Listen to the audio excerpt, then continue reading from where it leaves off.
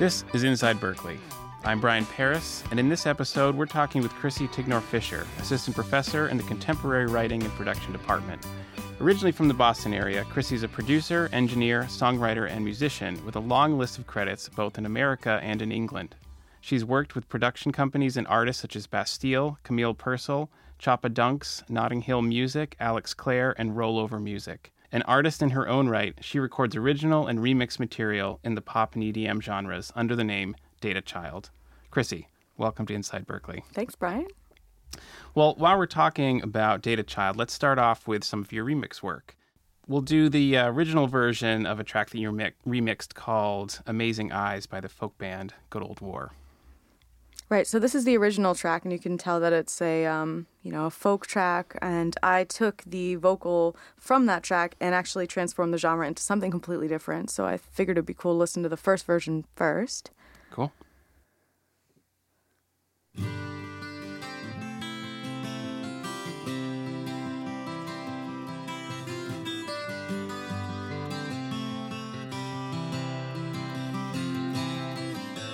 You have amazing eyes, the right one suspicious and the left one wants my love.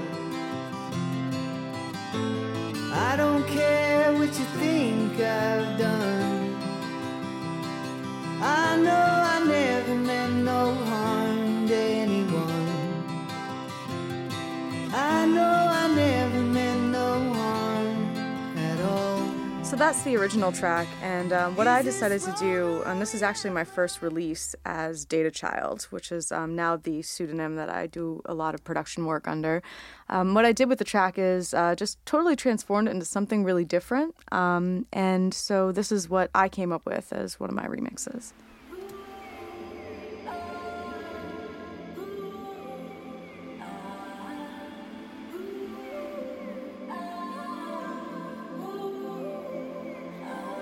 You have amazing eyes, the right one suspicious and the left one wants my love. I don't care what you think I've done, I know I never meant no harm to anyone. I know I never meant no harm at all.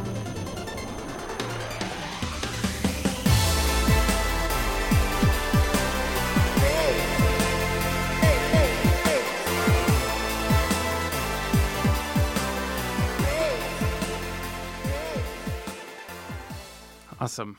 I'm struck really by the versatility there. I mean, if we hadn't heard the original, it would be pretty easy to kind of hear those both on their own as songs that were meant to be that way. I think it's a really appropriate way to kind of begin our conversation just because you bring in so many different talents into kind of one package, I guess. So with that said, I'd love to hear a bit about how your road to being such a multifaceted musician and engineer, production engineering is in your background. So I'd love to hear a little bit about that Genesis story. Sure. I actually have an engineering background to start. I went to the Hart School of Music in Hartford, Connecticut for music production technology, and that was a pretty heavily engineering degree with a lot of focus on recording technology and also a lot of mixing and mostly the engineering side of production. I did focus a lot on electronic composition while I was there as well, but I really wanted to be a studio engineer for my life after I had my first degree there. From there, I actually got into a master's program at the University of Westminster in London, and from there, I actually got much more into electronic music. It was something that, even though I had experimented with kind of electronic textures and the composition side of things, when I moved to England, I brought it more into like the EDM world and electronic music as a whole, which in London, the scene is really, really strong. And so from there, I started to do a lot of production and a lot of songwriting and kind of brought those skills into what I already had as an engineer and as a producer, mixer, and sort of put it all together to where I am now. Cool. So it wasn't really a prediction, to get into producing an EDM and that sort of thing. It was more like you got into a program in London and it was just some interests that kind of lie beneath the surface kind of came out. Yeah, pretty much. It was something that my first remix that I ever did for my master's degree, and my teacher for that class could probably recognize and remember this moment forever. It was absolutely, completely wrong. I mean, I just didn't really understand electronic music at all. It wasn't something that I listened to or even had any understanding of what a remix was. And basically he told me to start over and just said, Chrissy, listen to lots of different types of music. Don't just get in your own head by chopping up audio, like start to write more, just make this song something totally different. And yeah, from there, I mean, I ended up going from, a complete beginner into something that, I was kind of pushed into and then flourished in and really, really loved by the end of it. Cool. So sort of seeing it more as a creative process. Absolutely. Yeah. Great. Well, I'm struck with how you're able to integrate a lot of what you do professionally into the educational world. And so teaching full time at Berklee. I see a lot of overlap there. So what led you to want to teach, and how do you strike that balance between still pursuing all this stuff on the side, but also working it into the classroom and those different worlds?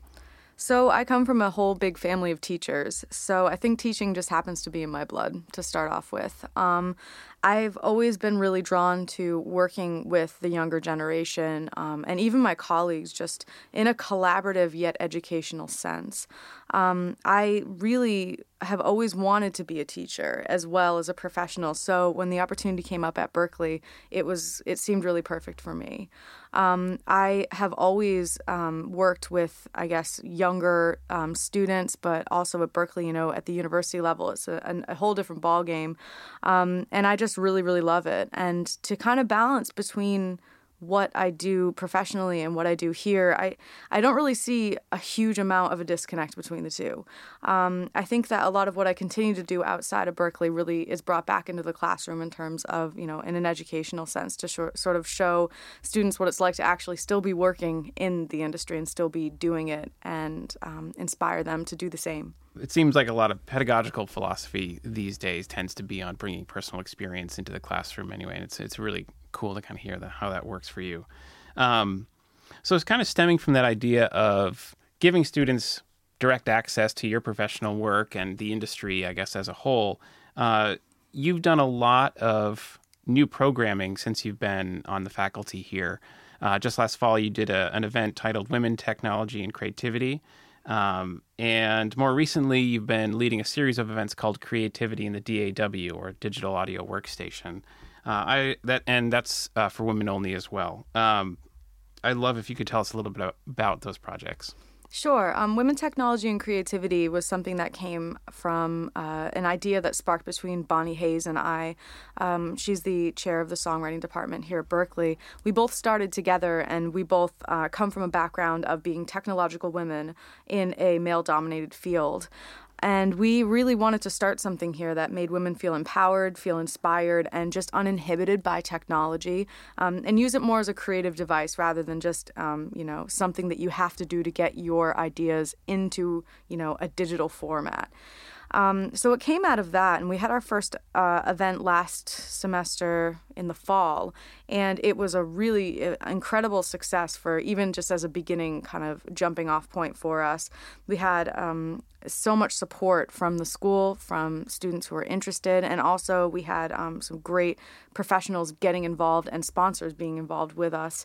And we're in the middle of planning our next event, which is going to be this coming fall, which we plan to really just boost even bigger and continue to inspire women to be creative in the technology.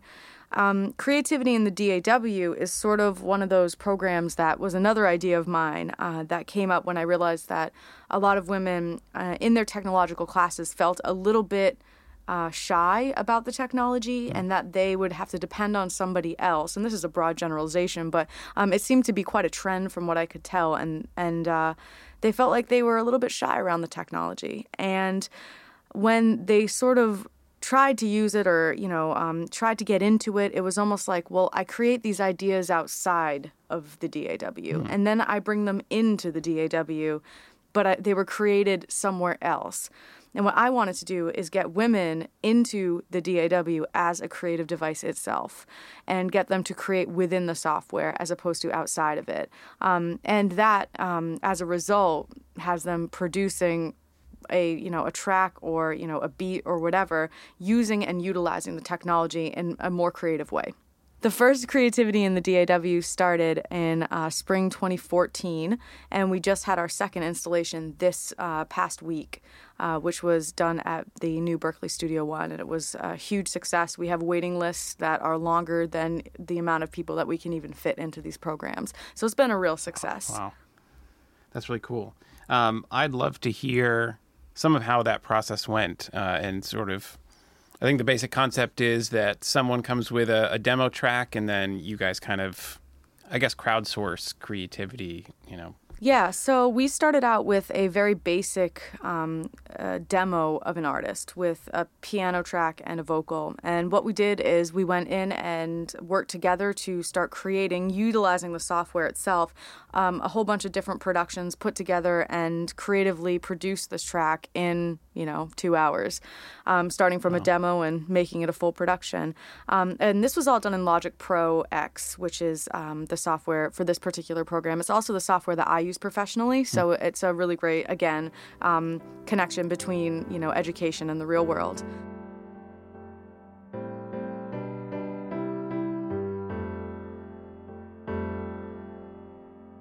Cut me loose, cut me loose. You had a hold of me too long. Cut me loose, cut me loose. It's time for me to move on. Release me. Release. So that's the original track that we started out with. And in this workshop, I focus on 3 main points to consider when approaching a production. One of them is your drums. Especially if you're going into a pop production, you want something to be big, you want it to be impactful, whether it's electronic or not.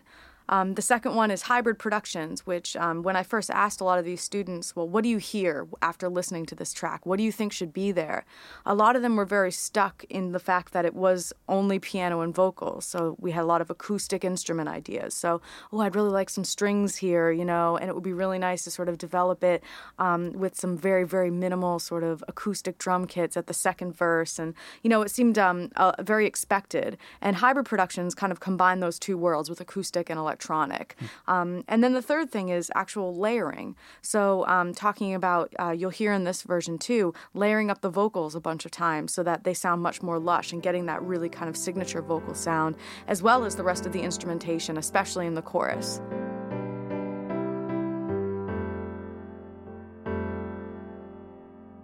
Cut me loose, cut me loose. You had a hold of me too long. Cut me loose, cut me loose. It's time for me to move on. Release me. Wow. So we came from like a sort of Regina Spektor, Fiona Apple kind of vibe, and which sort of still sounded like that at the beginning of the second track, but then we're pretty much club ready by the time we get to the chorus and that second one. So this brings up a broader question for me, and something you sort of mentioned earlier about wanting to empower women to kind of use creativity more in the digital audio workstation. So what is it that bridges creativity and technology for you? I think traditionally people see those things as separate, right? You have the art as its own thing, and then you take that into the technology, and that helps boost it. So, it certainly isn't limiting it, the power of the technology, but they still kind of have their own worlds, I guess. So what is it for you that kind of combines those so effortlessly? So I have always been inspired by sounds. I think that just going through a whole library of synths or samples and, arpeggiators and even just drum samples, getting myself inspired by something that doesn't exist outside of the technology. I've always been really just sort of into that. So I think that for me, it came really naturally. Instead of conceiving these ideas outside of it, and mostly just because I'm, not necessarily an artist in the traditional sense, like a vocalist, songwriter that uses the technology to support that. I'm an artist that was born in the DAW, like quite a lot of producers are. So for me, it's a very, very natural thing. But for a lot of people, and not only women, but for a lot of women, that transition is a little bit more difficult to start conceiving within the actual DAW. So for me, it's been actually pretty seamless. And I just want to, bring that into the classroom and bring that into these events and kind of make it easier, more accessible for others too. Great. So that's kind of in designing this whole project, that's the kind of thing that you want them to take forward from that there isn't such a strict division between these two things, and that also just as far as careers go, having these skills to be able to work within a sort of highly specialized field or something, it doesn't hurt to have things that are just beyond the songwriting process. Absolutely. And the response for these programs has been overwhelmingly positive. Even students who are entering Berklee, who never originally considered a technological major, have now gone 100% in the other direction from what they thought they were going to do. And I just hear these success stories over and over again from the students and, the women who are involved in these programs. So it's been really great. And I've noticed just a lot more confidence overall. That's awesome. So there's really kind of an unspoken hunger there. That seems really cool. It's feeling that need. And so you stress, obviously, then staying on top of technology. And, as we all know, everything gets a new release every 3 days, it seems like. And so you can be cutting edge one week, but maybe next week have to sort of relearn something or get a new version. How do you teach that adaptability? I guess both, how do you model it yourself, and then also what do you teach your students to say, here's what we know, this is cutting edge now, but it won't be, and here's how to prepare for that when they're outside the classroom and not at Berklee. So I try really hard to teach the overall technique of the technology and the process, more so than just the software. I did mention that this program was done in Logic Pro X, which happens to be like a really, really great software for this type of thing because it has so many sounds and capabilities just built into it. But really, when it comes to my classes, I really want to teach the method more than anything else, because technology always changes. It changes more than any other part of the music industry. I mean, it just is constantly evolving. And if you can't keep up with it, you become outdated and you won't be able to keep up with the industry moving fast around you. So what I try to do, instead of saying, well, this particular synth is really great because of this, I'll say, well, this synth is really great. However, you're going to notice this exact same setup in every other synth that you open. The cutoff frequency is going to do the same thing in every synth. So no matter what it is, they're going to know that they know how to kind of adapt themselves to a new technology. But with that being said, I do stress the importance of knowing software really well, just because it's just another kind of tick on your resume as something that you can do when, let's just say, your number one choice might not be the job that's available at that moment. Right. And for me, that connects to this sort of, and this is a bit of a can of worms, so we don't have to go down this road too far, but the idea of, everyone's talking about what is the future of the music industry. And it's, I don't know, for me, it seems like this adaptability is critical to that conversation. And I don't know if that's how you would approach that question as well. Absolutely. I think adaptability is the number one kind of toolkit that you need from here on out. And that means everything from being good at the technology, being a good writer, being savvy with the business side of things. All of those are all part of the puzzle of how to be successful beyond your education. And I think that in terms of the future, because it's so rapidly changing, there's no way to really predict what's going to happen. But for students, the best thing you can possibly do is be prepared for absolutely anything that the industry can throw at you. That doesn't mean you have to be perfect at absolutely everything, but having that toolkit is absolutely going to do you well. I always tell my students that a story about when I first left my degree. I had wanted to be a studio engineer so badly. I just wanted to work with artists and bands and just be on that side of the creativity. And during my master's degree, I had a project where I had to do location sound for a film. And it was my least favorite thing that ever happened. I hated it. And I was holding a big boom pole over these actors, and I thought, this is my worst nightmare. I will never do this again. And I graduated, and my first paid job was location sound for a documentary on sports charities. And I got to travel around the UK and hold a boom pole, and that was my first paid job.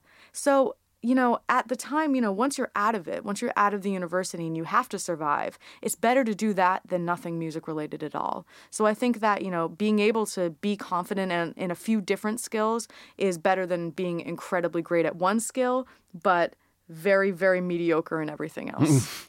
or at least an openness to sort of new skills in that way. I mean, it goes back to what you were saying about your teacher in grad school saying, go back, listen to this music, and approach, remixing from a more creative angle, or make that. So in a way, it's not taking away from what you wanted to do. It's enhancing it. It's giving it a little bit more body and soul to it, which is cool. The opposite of what people normally think. It's like, well, I'm going to have to diminish this one amazing thing that I do in order to learn other things. Exactly. Yeah. It can only be a positive outcome by expanding and doing different things and trying different things. So then really what it is you want to do. And as you continue to develop as a musician, the direction that you can focus on and that you want to focus on. And it really, really does take practice, and it takes being in the industry beyond education to kind of figure out what that is. Cool. So, and sort of speaking about, next things and future. So what's next for you at Berklee, programming wise? I mean, you've already mentioned that you've got another Women, Technology and Creativity piece on the radar, and, the Creativity in the DAW series is insanely popular. So is it just kind of hitting with those? Do you have other ideas on the back burner that you're interested in? I think that I'm just one big swimming pool of ideas. I think I probably have too many ideas than I know what to do with. But focusing on the women's events, that's not my number one priority outside of the CWP department. I think it's really important. I think we need it, and the desire is there. So that's my biggest focus. I also do a lot of other incentives, again, to kind of make it real for students. I do some outside production workshops in commercial studios in Boston that students are invited to come for free based on the people that I know who are donating their studio space and their great time, and just basically doing it for the joy of teaching what it's like in a professional environment. And those have been really great. We've done 2 vocal production workshops with me and my friend Ryan Hinkle, who is the manager down at the studio manager down at Heard Studios now. But we actually worked together over at Sanctum Sound previously, and we actually did the Bastille session together there as well. But we've been, really good friends since I moved back to Boston, and he's been kind of doing this with me in the studio. So we did 2 vocal production ones at Sanctum, and then this past semester we did a drum recording workshop at Heard Studios, and that was great too. And that's open to all majors, although sometimes it doesn't quite get past CWP because that's where I am, and the wait list is like incredibly long and it fills up really fast. But yeah, I'd love to continue to do more of that and bring as many kind of professionals from the outside world into the educational world as much as possible. And then, just kind of going hard in CWP. Yeah, that's great. I love how fluid everything is for you. It's just like, well, there's a need for this, and we're just going to do it. We're going to find studio space, and we're going to get it donated, and that's how I roll. Yeah, awesome. Well, personally or professionally, in Data Child world or anything else, what else do you have going on? Yeah, so I have a couple of really cool projects going on. One of them is with a fantastic songwriter and vocalist, Lauren Hashin, and I've been working with her. Back in the days that I was at Sanctum, we did a couple of sessions together, and since then we've been working remotely. And we're putting together a track at the moment, which again is doing remote up until she comes back up to Boston. But the really, really interesting project that I have coming out right now is a production project with an artist called Corrina Taylor. And she's over in the UK, in Brighton, and we've actually never met.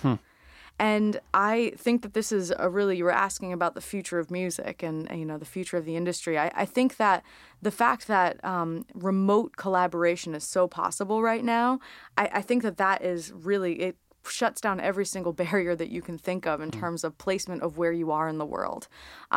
So Corrina and I have been collaborating online since we started working together, and we've put together a track that I've produced and she's written called Master of My Monster, and she is going to be putting it out on the 1st of May, but I have a little preview here if you want to hear what the track is going to be, and we're really excited about it. It's also been chosen as a BBC Introducing Track of the Day next Friday, so it'll be Awesome. quite cool.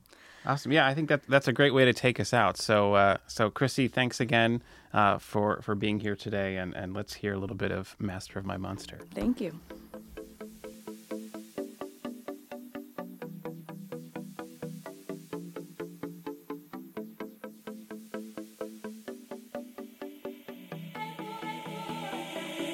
Here it comes again, the sound of my heartbeat and every fear in me. Whoa.